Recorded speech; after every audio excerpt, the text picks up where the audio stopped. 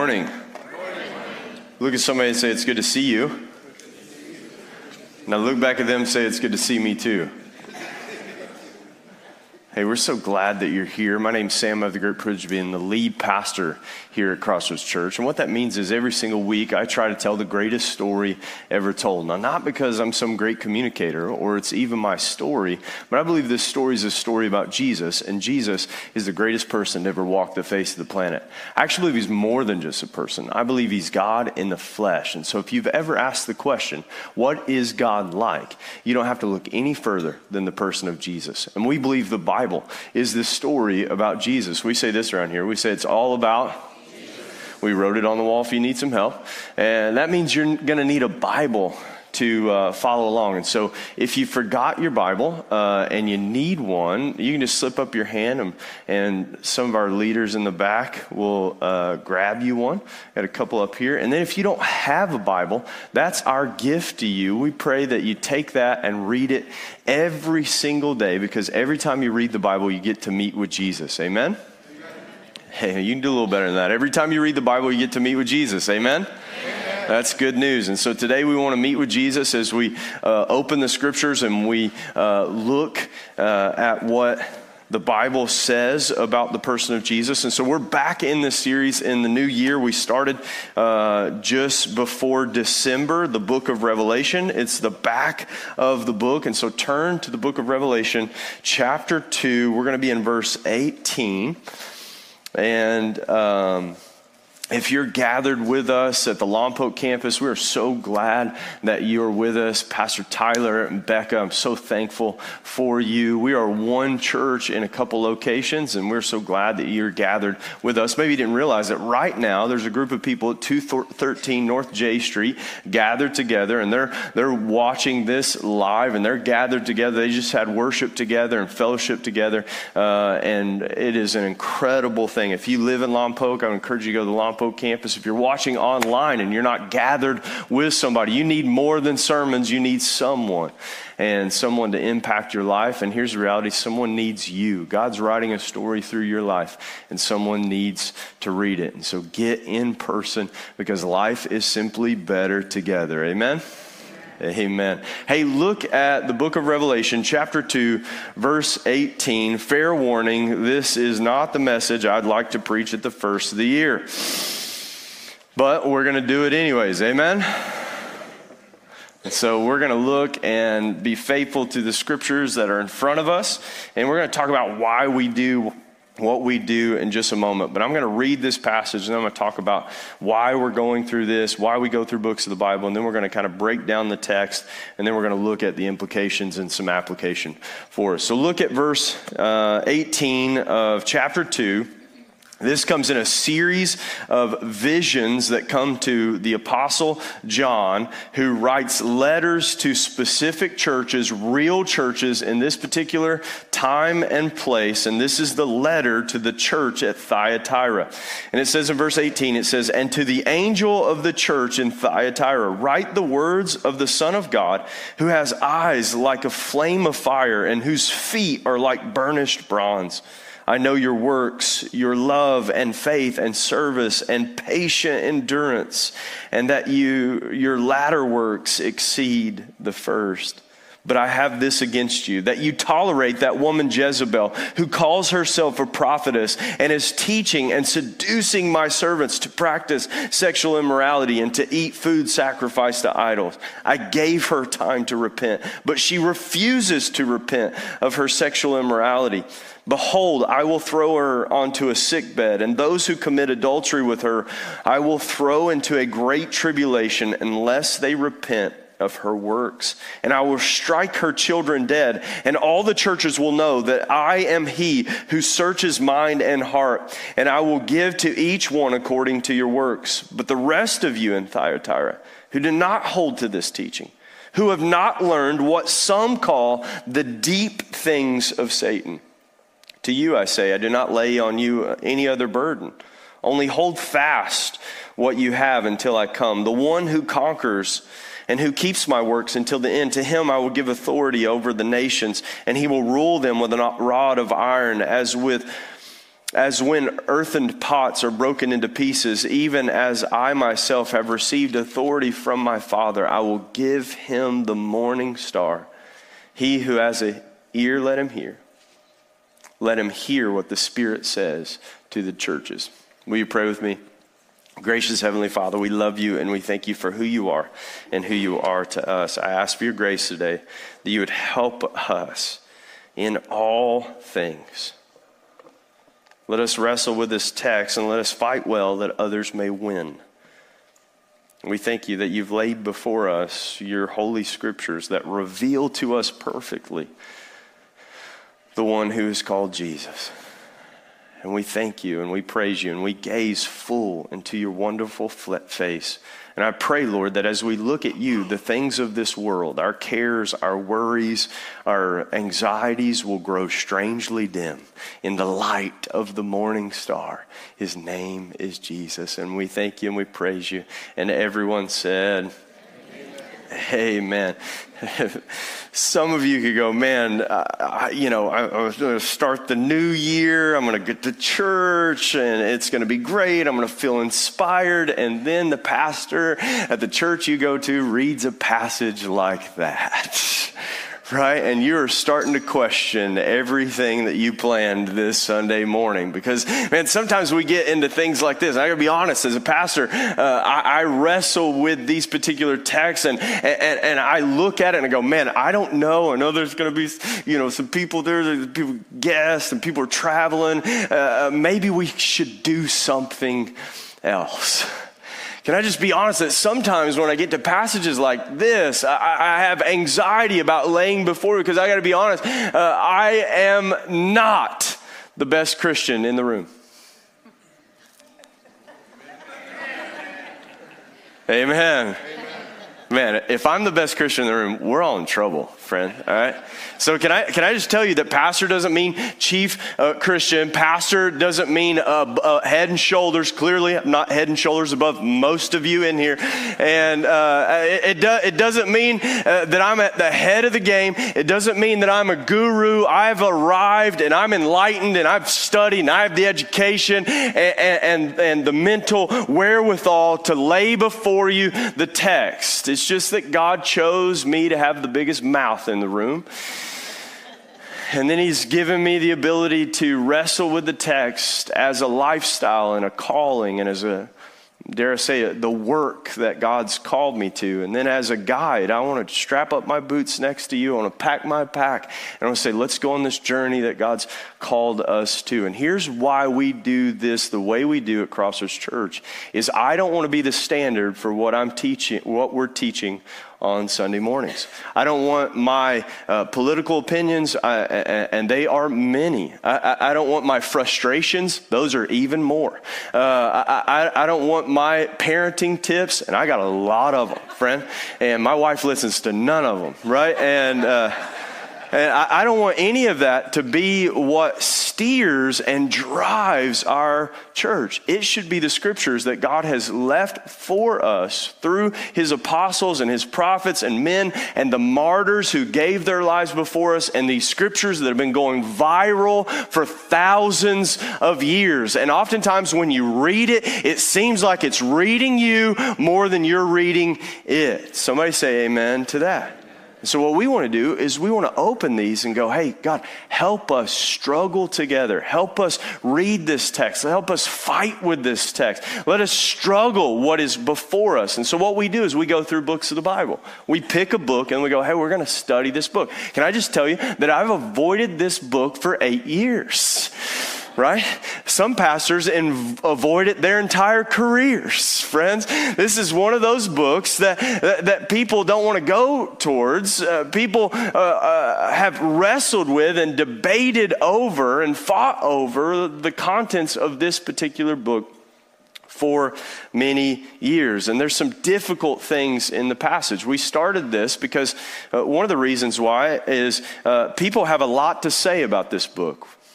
There's constantly, there's a litany of content that you can quickly just search the book of Revelation. You can watch a pop culture movie. You can watch an apocalyptic movie, and they're going to quote the book of Revelation. They're going to quote the Bible. You can watch the History Channel for all of 15 minutes, and something from ancient aliens to the ancient floods and ancient apocalypse and this and that. They're going to quote what? The Bible. They're going to quote this book. And yet, I don't want TikTok to be your teachers, and I don't want memes to be your ministers. I want us together to go, man, what does the Bible actually say? And oftentimes when I come across people who, and there's two types of people, and you know who you are, and I'm not going to out you because your family already knows who you are. There's two types of people. There's people who love the book of Revelation. We know who you are, right? You're the ones at the dinner parties like, listen, you won't believe what's happening out there right now. It's all in the Bible, man.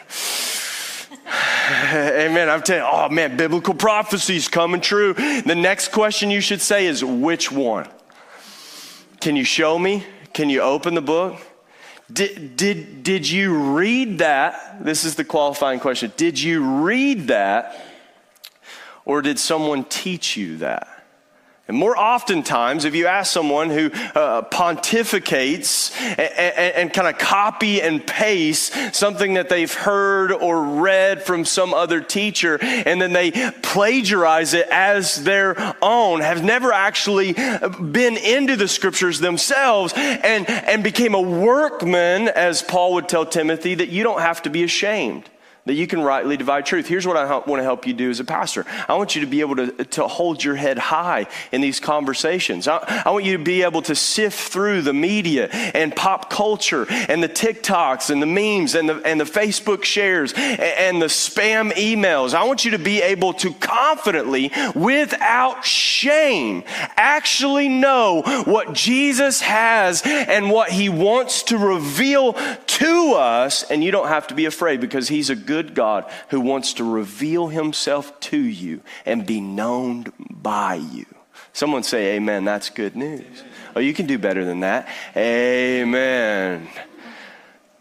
And so why this book is because we have a responsibility to steward well the scriptures. We have a responsibility to teach difficult texts. We have a responsibility not to just tickle your ears and appease your appetites, but to actually cause you to look in this book, because here's the reality. This book's going to bring up things you did not want to talk about. It's not the book that you're going to pick up. There's some, I can just tell you that Revelation chapter 2, 18 through 29 is not on your mirror as a memory verse. Can I just tell you that no one put this text on their Bible cover and was like, man, I'm ready to go. I'm ready to do the Jesus thing. And yet, all scripture is inspired and profitable for us to instruct us, teach us, rebuke us, lead us to repentance. And so that's why the book of Revelation. That's why this particular book. And so we're going to keep journeying through this book. We get to this passage, Thyatira, and the opening book of Revelation is this image of who God is. And I asked a question, I put out like an Instagram poll yesterday, and I asked, is the book of Revelation primarily predicting something or revealing something? And I was, so the people, our people, man, everyone, they got the answer right. It's primarily revealing something. But let's be honest, that's not how most people think about the book of Revelation. Most people think the book of Revelation is about predicting something rather than revealing something. And yet the opening part, if you look at chapter 1, verse 1, this is the revelation of Jesus Christ. This is the revelation of Jesus Christ. Revelation is, we get this word revelation, it comes from the word apocalypto, or the apocalypse, where we get this word. But the idea here is the great unveiling. It is to reveal something that was once hidden or covered. So the opening part, like, it sets the meaning of this. One pastor, as we've been learning from him, says that the structure of the text is the key to meaning. And so right off the bat, John lets us know. And yet there is this idea that he's going to reveal some things that are going to happen soon and things that are to come later. But the primary purpose when you read it is to look for the person of Jesus. What does this text reveal about Jesus? And yet, let's be honest, when we read text, most often we kind of look for ourselves in the text, don't we? Isn't that how most of us watch a movie or read a book? I mean, oftentimes, every time my kids watch a superhero movie, afterwards they're like, which one are you in the movie, right? And they're in this big debate, and it's quite shocking to them. Like, Dad, which one are you? I'm like, I'm not in that one, right? You ever thought, like, think about how peculiar that would be and how even narcissistic our culture has become. And even the narcissistic nature of a human being is to look for themselves and to actually go, man, maybe I'm not in this movie. Maybe my character's not in, maybe I'm not learning. Maybe this isn't a like-for-like situation from here. And sometimes when we read the text, it's not us that we're looking for. It is the person of Jesus. What does it reveal about Jesus? And one of those things is when we get to passages like this, that's helpful for us when we read it. We don't just read it and every time we read the text get smacked in the mouth because, man, we're trying to look, man, what have I done wrong? There's anxiety that comes up here. What is this? We kind of put God as a schoolmaster or the teacher or the pastor as a schoolmaster, God as an angry father. And every time he speaks to us, we're going, hey, here we go. What did we do again? What did we do wrong? How many people have struggled with that in your life when reading the text? Be honest. That's been me at times. I read the text and I'm anxious to hear, what's he going to say I've done wrong now? And yet, what we should do is begin to see Jesus more clearly and the personal God that he is, even when he says difficult things. Man, I can actually look at him, see him in his full grace poured out for us. This is the Jesus who loves you. This is the Jesus who has called you. This is the Jesus who laid down his life for you. The same Jesus now wants to speak to his church. And like a good father, he wants to say, knock it off. Stop. Don't. Come over here. Let me help you. If you don't stop, here's what will happen. That's what the letters in the opening parts of Revelation are. John sees a vision of this Jesus, this glorious Christ, this risen Christ in power and in glory. And he says, John, I want you to write a letter to the churches. I want you to write these letters, and I want you to tell them these things. We get to Thyatira, and he says this, to the angel of the church at Thyatira, write the words of the Son of God. Now, he addresses them and says who he is in this, the Son of God. And I'm going to talk a little bit about that. Who has eyes like a flame of fire and whose feet are like burnished bronze. I know your works.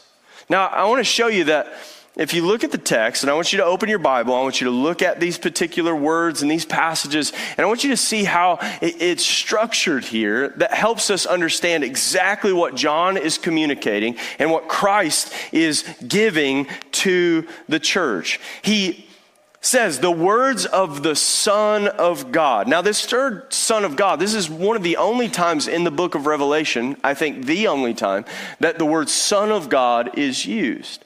Now, maybe you would think that's a common term and should be used more, but I think there's something very specific in this passage that he's using. Now, there's a couple terms that Jesus uses for himself in the New Testament. There's the Son of Man and the Son of God. Now, this is perplexing because what you would assume is that the Son of God term is speaking to Jesus' divinity. And the Son of Man term is speaking to Jesus' humanity. But actually, they're flipped. In the Old Testament, this vision from Daniel 7, there's this vision of the Son of Man. And he is this supernatural figure who's going to rule and reign. And he is one who ascends to the right hand of the Father. And Daniel 7 is referred to the Ancient of Days. And he says, come up here and sit next to me until I make your enemies a footstool. Every young Jew would hear the word Son of Man and think almost of the Jewish Superman. He's coming on the clouds. He's coming, and everyone there will rue the day that they went against the things of God, because he is coming to judge the world and set everything just right. The Son of Man is coming on the clouds. Then the Son of God in this ancient culture would be one who would be more like a human being, but somehow also divine.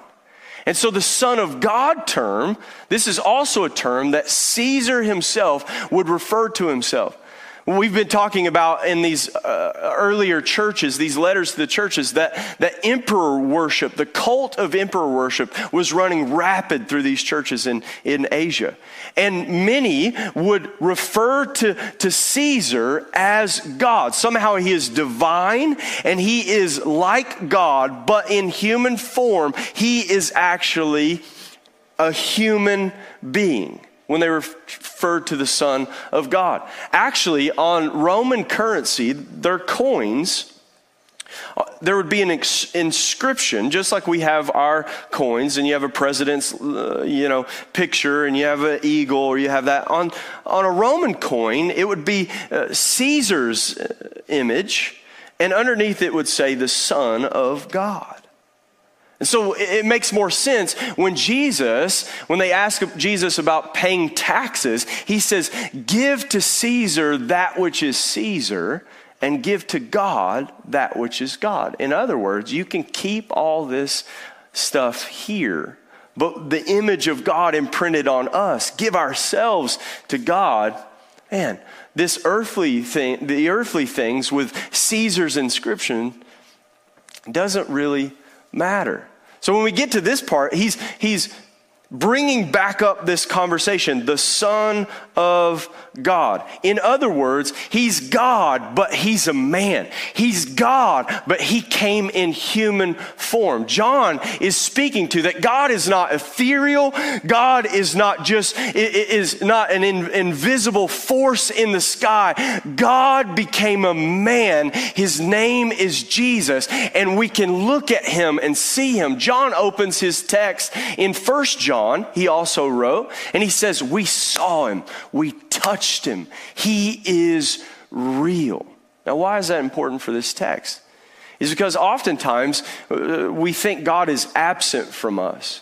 The deities of the ancient world were asleep. The deities of the ancient world were aloof. The deities of the ancient world were distant, and you needed to wake them up. You needed to bring a sacrifice. You needed to do something or pay something in order to stir this deity out of his slumber. But here's what John says.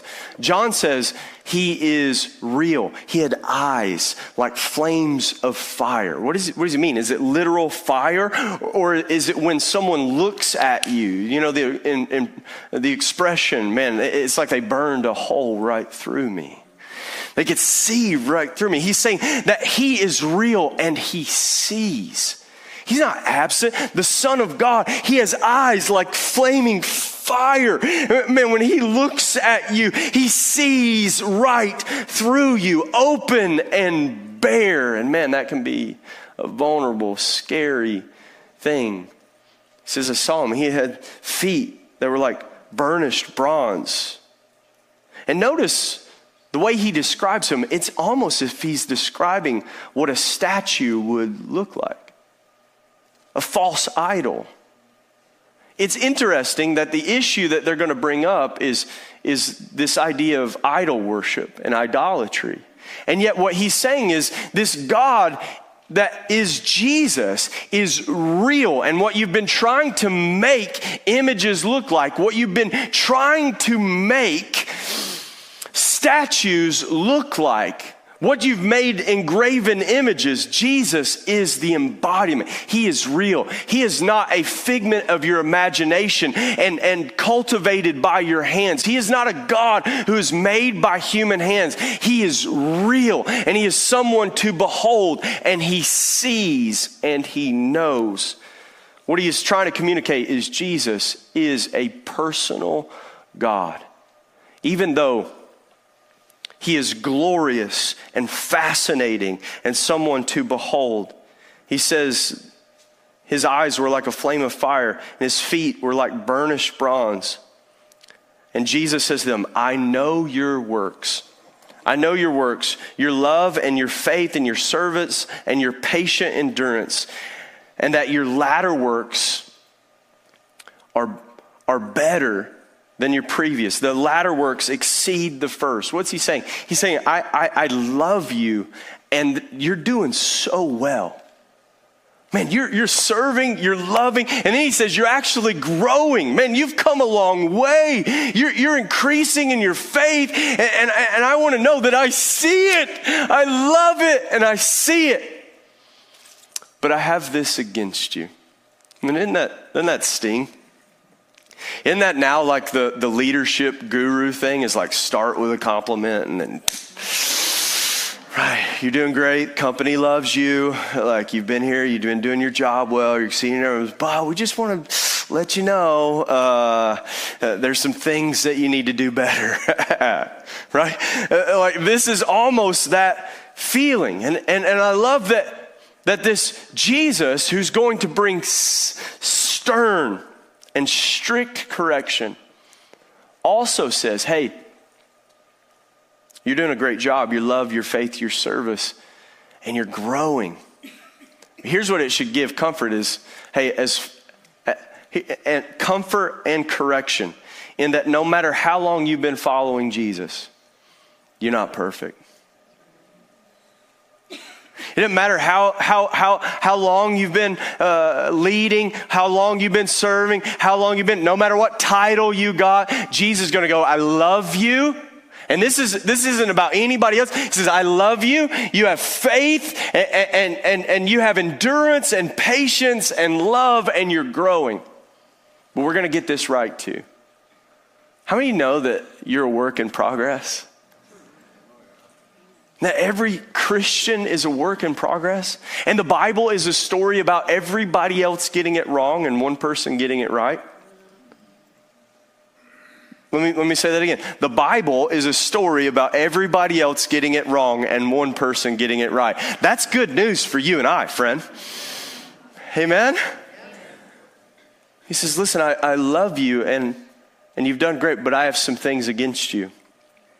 And he gives this serious rebuke. And I want you to notice the nature of how he deals with it. And then we're going to talk about the implications of this. Here's what he says. He says, but I have this against you, that you tolerate that woman Jezebel, who calls herself a prophetess and is teaching and seducing my servants to practice sexual immorality and to eat food sacrificed to idols. Now, this is a term that's been thrown around a lot. How many of you heard the name Jezebel before? How many of you know that that's not a good term, right? And yet, like I'm gonna be honest, the church has done a disservice to young ladies in the church, and I've heard personal stories of people who would put that title, lay that upon. Can I just tell you, you ought to repent and go ask for forgiveness if you've ever called a lady in our congregation or outside of the congregation or a young gal over the years. If you ever referred to them as a Jezebel, you need to repent. That's a serious charge.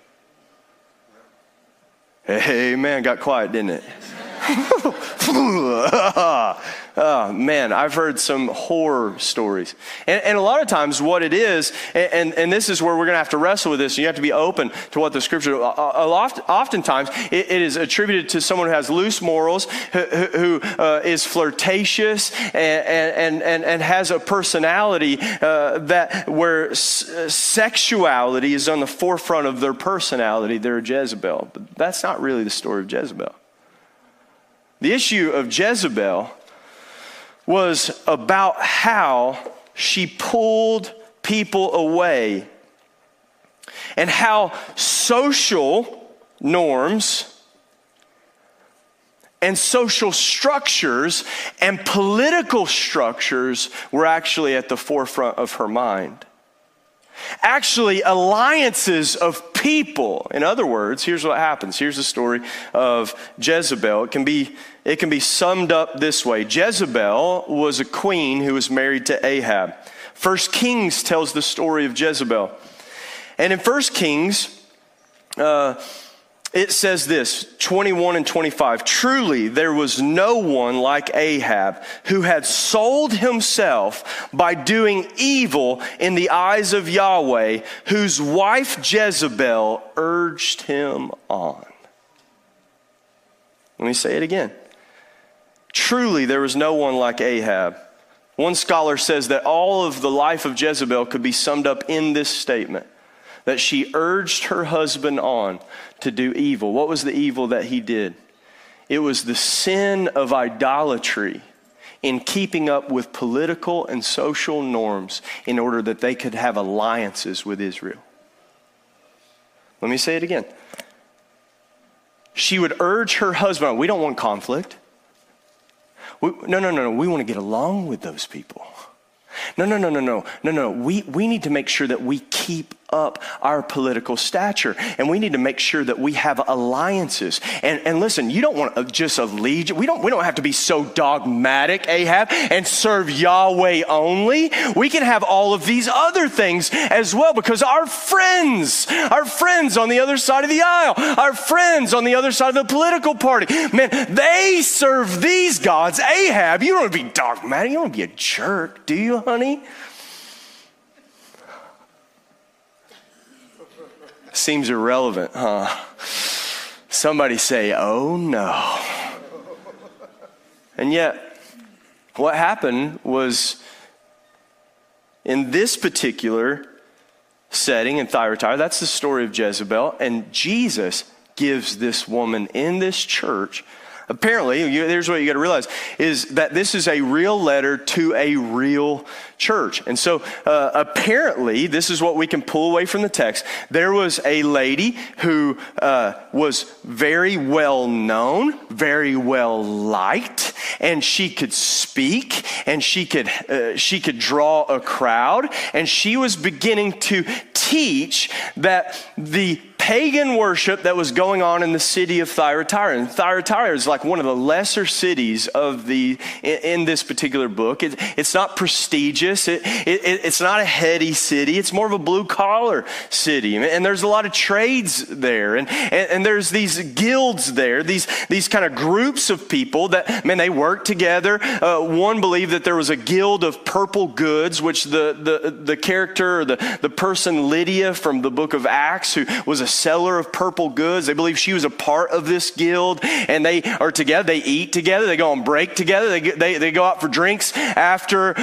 work, and they're all together. And all of a sudden now we just want to get along. I work with these people, and what's happening is they are beginning to compromise on their devotion to their new way of life, this way that they found in Jesus. And for social cues, they are beginning to allow their morals to slide, and this woman is in the church saying that's absolutely okay. That actually what God really wants is for us to love everyone and not cause conflict, and let's just go along and get along, and let's tolerate one another. And what this was leading to is no standards. and what was happening at these parties, these pagan festivals. That's why he adds, and teaching them, seducing them to practice sexual immorality and to eat food sacrificed to idols. What would happen at these festivals was full-on debauchery. And what you have to realize is in this Greek culture, sexuality is neither here nor there. It was not something where people like we have been raised in Christendom, where human sexuality is a big deal, and being someone who is devoted to one another. Man, loose morals and open sexuality was normative in open place. Even in our societies now, those things are pushed to the fringe and to the dark web and to the fringes of the internet. These places are pushed away. This was out in the open. Decadence and grotesque sexual immorality is open in the party for everyone to see. It was normative. And so he goes, listen, like, that's just not somewhere we want to be. And in the church, there's someone teaching that this is absolutely okay. And you don't have to have any standards. There's no sense of morality. We want love and tolerance. And he says this. He says, listen, I gave her time to repent. And she's someone who's had authority over people, and she's wooing people away. And I want you to notice that the sin of the group in Thyatira is not that all of them are in this behavior. It's that they're tolerating the teaching that this is okay. I want you to follow this. That inside the church, it's not that everyone is out there practicing sexual immorality. It's not that everyone's at the party and everyone's going completely wild with their morality. It is that they are tolerating a teacher who is telling people this is okay. Then he goes on and says, I gave them time to repent. And if she doesn't, now this is what we learn from this. There was an actual woman. And apparently, when he says this, he's saying, I gave her a period of time and something happened and everyone would have known about it. She's well known. And he used this certain event to bring her to repentance. Here's what you need to know. God oftentimes will use difficulty in your life. And it wasn't the devil and it wasn't your boneheaded brother. Sometimes it was God allowing something to come to your life that he might lead you to repentance. Repentance is changing the way you think so that you do something. And she would not repent. Man, one of the lessons here as we look at this,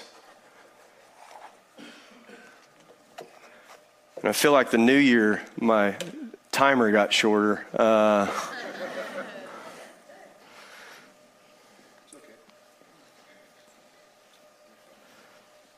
One of the things that we learn here is when people in authority realize their folly and their fault, but yet refuse to repent, God says, man, I'll judge that. See, repentance is actually acknowledging and seeing that you did something wrong and then changing. And I just tell you to illustrate this, let me tell you an embarrassing story. Maybe you don't realize this, but someone asked me over Christmas, they said, how did you end up doing this? Like, how did you end up a preacher? And I said, I tried everything else, right? Like I tried this was the call God had on my life. And so I had a couple other things going. And one of those particular things, I was a cop for a little while. I was a police officer and I was a police officer in the mountains of Eastern Kentucky in a little town called Elkhorn City, Kentucky. It is where Patty Loveless Lane runs right through Main Street, right? And I tell you, being a cop there and being a cop here, way different. And I can tell you, I kept one bullet right in my shirt pocket. The older people will get that joke. Clearly, I need to get younger jokes. And that's a Barney Fife joke for those of you who And so I'll spare you the details, but this one particular night, a traffic stop, and we had to make arrests, and we had multiple people in two different vehicles, and we were in the middle of nowhere, and we had about 40 minutes to drive to a hospital or to drive to the jail where we would check these individuals in. And on the way there, we're in two different vehicles. One of our police cars breaks down I'll tell you what this was like in East Kentucky. And we break down at a gas station. And so we have to get everyone in one particular vehicle. And we leave the car's overheating, and I leave it at the gas station. It's probably 1 o'clock in the morning. I was getting ready to get off shift, and now we got to go through this whole deal. So now it's the middle of the night. We go through all of the things that we need to go through, and we go to the hospital, we go to the jail. I'm on my way back on that 40-minute drive, and about 15 minutes into the drive, I stop at the gas station where we left the car. It's now 6 a.m., and I've been up all night, and I walk into this to the gas station, and the car is gone.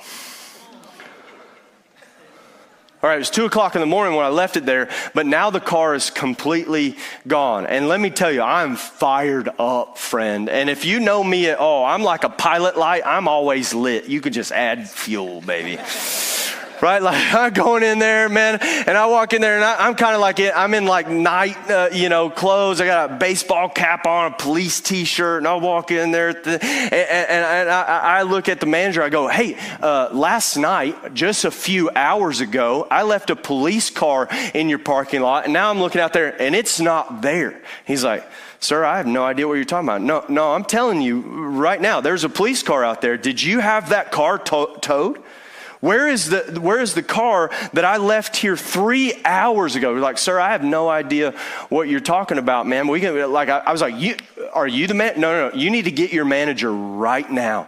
Dude, I want to know exactly where this car is. I left it here. I want to check security cameras. I'm starting to lay into this guy. I'm right by the door and right looking at him over the counter. And then I glance outside and I look at the sign outside at the gas station, and I realize I'm at the wrong gas station.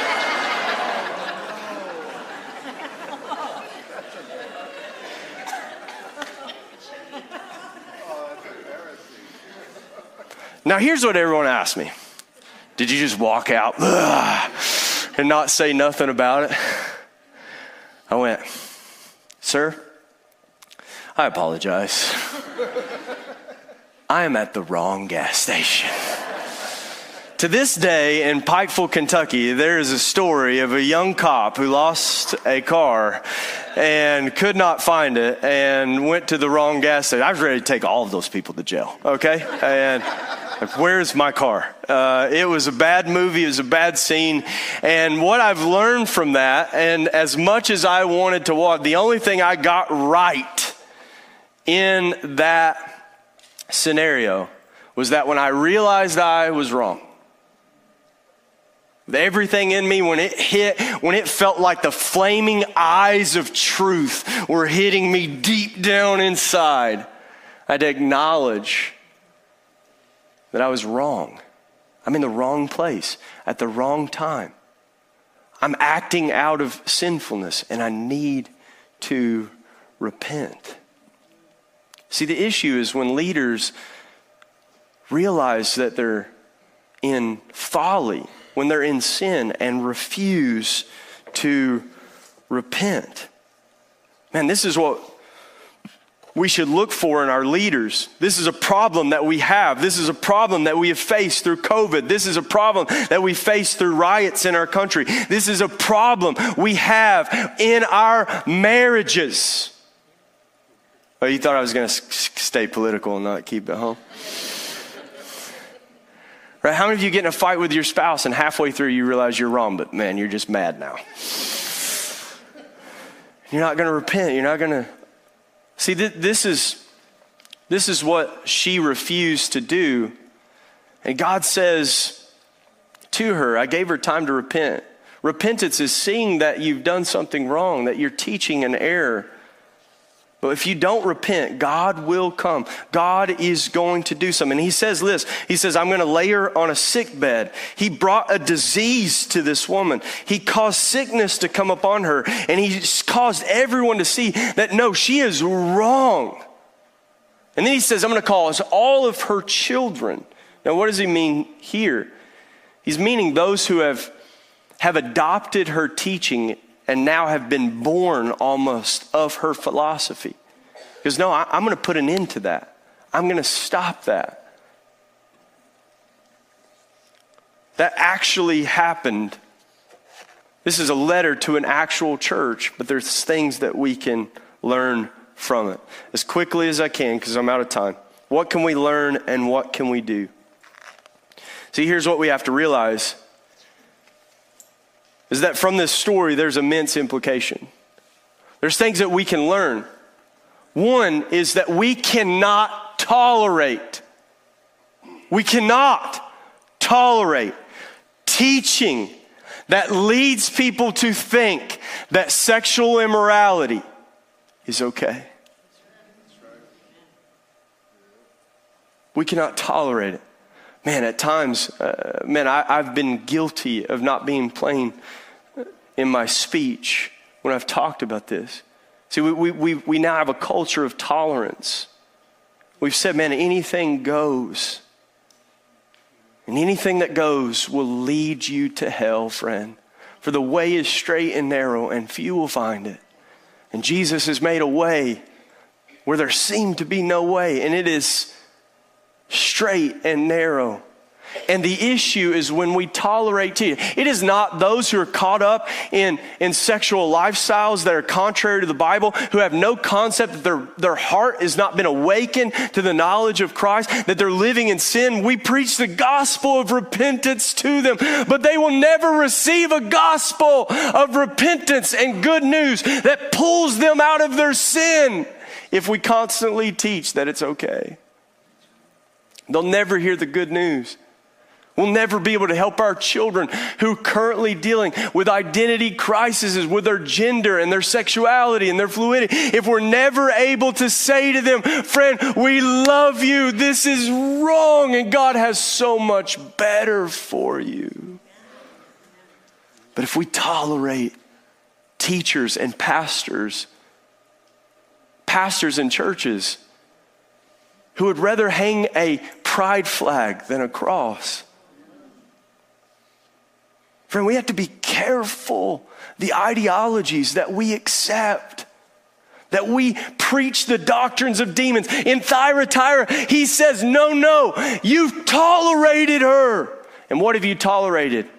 A feminine spirit that is adverse against conflict. Hear what I'm saying to you. Jezebel was a woman who used feminine wiles and femininity and sexuality and passiveness to seduce her husband into going along to get along. If you're a woman who does that to your husband, stop it. If you are afraid that he's going to say something or do something or hold a line that causes you to lose friends, repent. Men, if you're ran by your wives because you have no backbone, because you have no stance, because you've been lazy in your study of the scripture and you don't know, and she's dragging you along to this, to that, and to church, repent.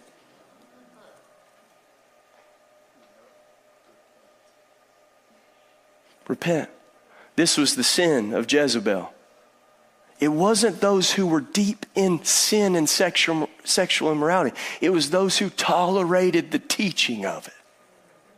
It was those who let it go because they were so afraid. But here's what you got to realize. You go, man, I want to be friends with people. Let me tell you, faithful are the wounds of a friend. Faithful is the friend who will tell you the truth. Faithful is the one. Now, friends, let me help us. Let me lay before you as quickly and as pastorally as I can. This is not just, and see, we can preach to the choir here. And I understand that most of you in here lean conservative. I know most of you in here have, there are a few, we're on different sides of the aisle. This isn't about, here, this is all sexual immorality. So let me friend, if you're living in sexual immorality, if you are sleeping together and you aren't married, you're living together, you're doing anything that is outside of a man and a woman in monogamous marriage, repent of it, move away from it, and pursue the glory of Jesus Christ. Man, I'm walking with someone. I love that many of you are taking those steps. This isn't condemnation. Some of you are going, you know what? The next thing I need to do is we need to get married, babe. Somebody say amen to that. Amen. And so don't allow me, and I got to love you well. Because here's what the Bible is very strict. It was those who tolerated teachers who would tell you what you wanted to hear and say it's okay. And this, he says, no. Hold fast. And he goes, this is what they call, some would call, the deep things of Satan. Can I tell you, this is where Satan is? He's not pulling you away to have a devil worship service at the Grammys.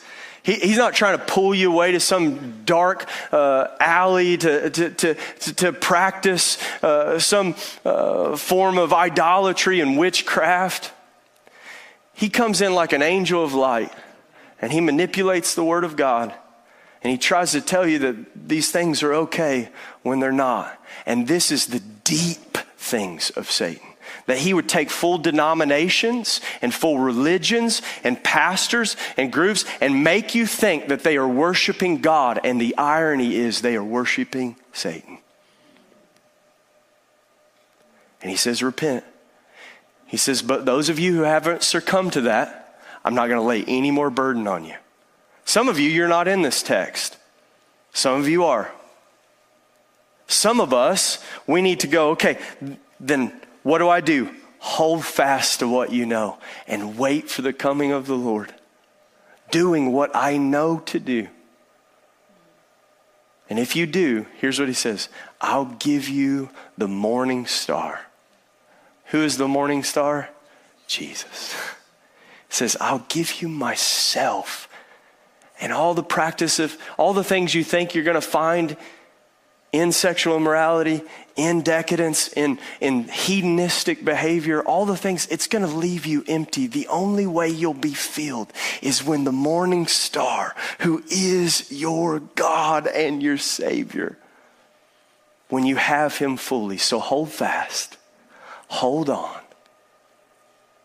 because he's here and with us. This is our good news, amen? Amen. Let's pray together.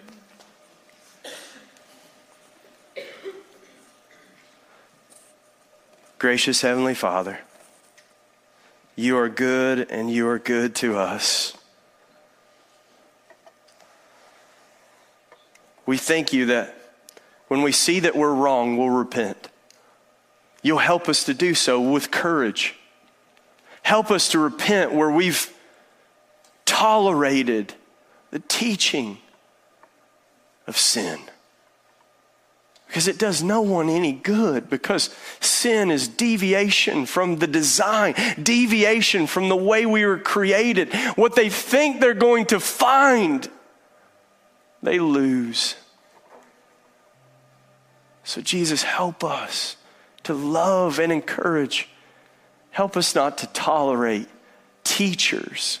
Help us love the sinner, and hate the sin, and rebuke those who teach that sinfulness is godliness, because they are workers of Satan. Help us in this new year as men, as women, to faithfully love and serve, not using one another, manipulating one another, but together, holding fast to the Word of God, opening the Scriptures and asking Him to reveal Himself to us, that we may know Him and see Him more clearly. Jesus, I repent of the things of my life. Help me more and more not to look for the pleasures of this world to sustain me. Jesus, Help us, the soothing salve of your Spirit, to heal the wounds that the Word of God, like a surgeon's knife, has cut today. Forgive me of idle things I've said today, Lord, but let your word and your truth remain. Let people get over their offenses and hold fast to you, Jesus, the author and the finisher of our faith. We thank you. We praise you. In Jesus' name. And everybody said, amen. Will you give Jesus one more hand clap of praise?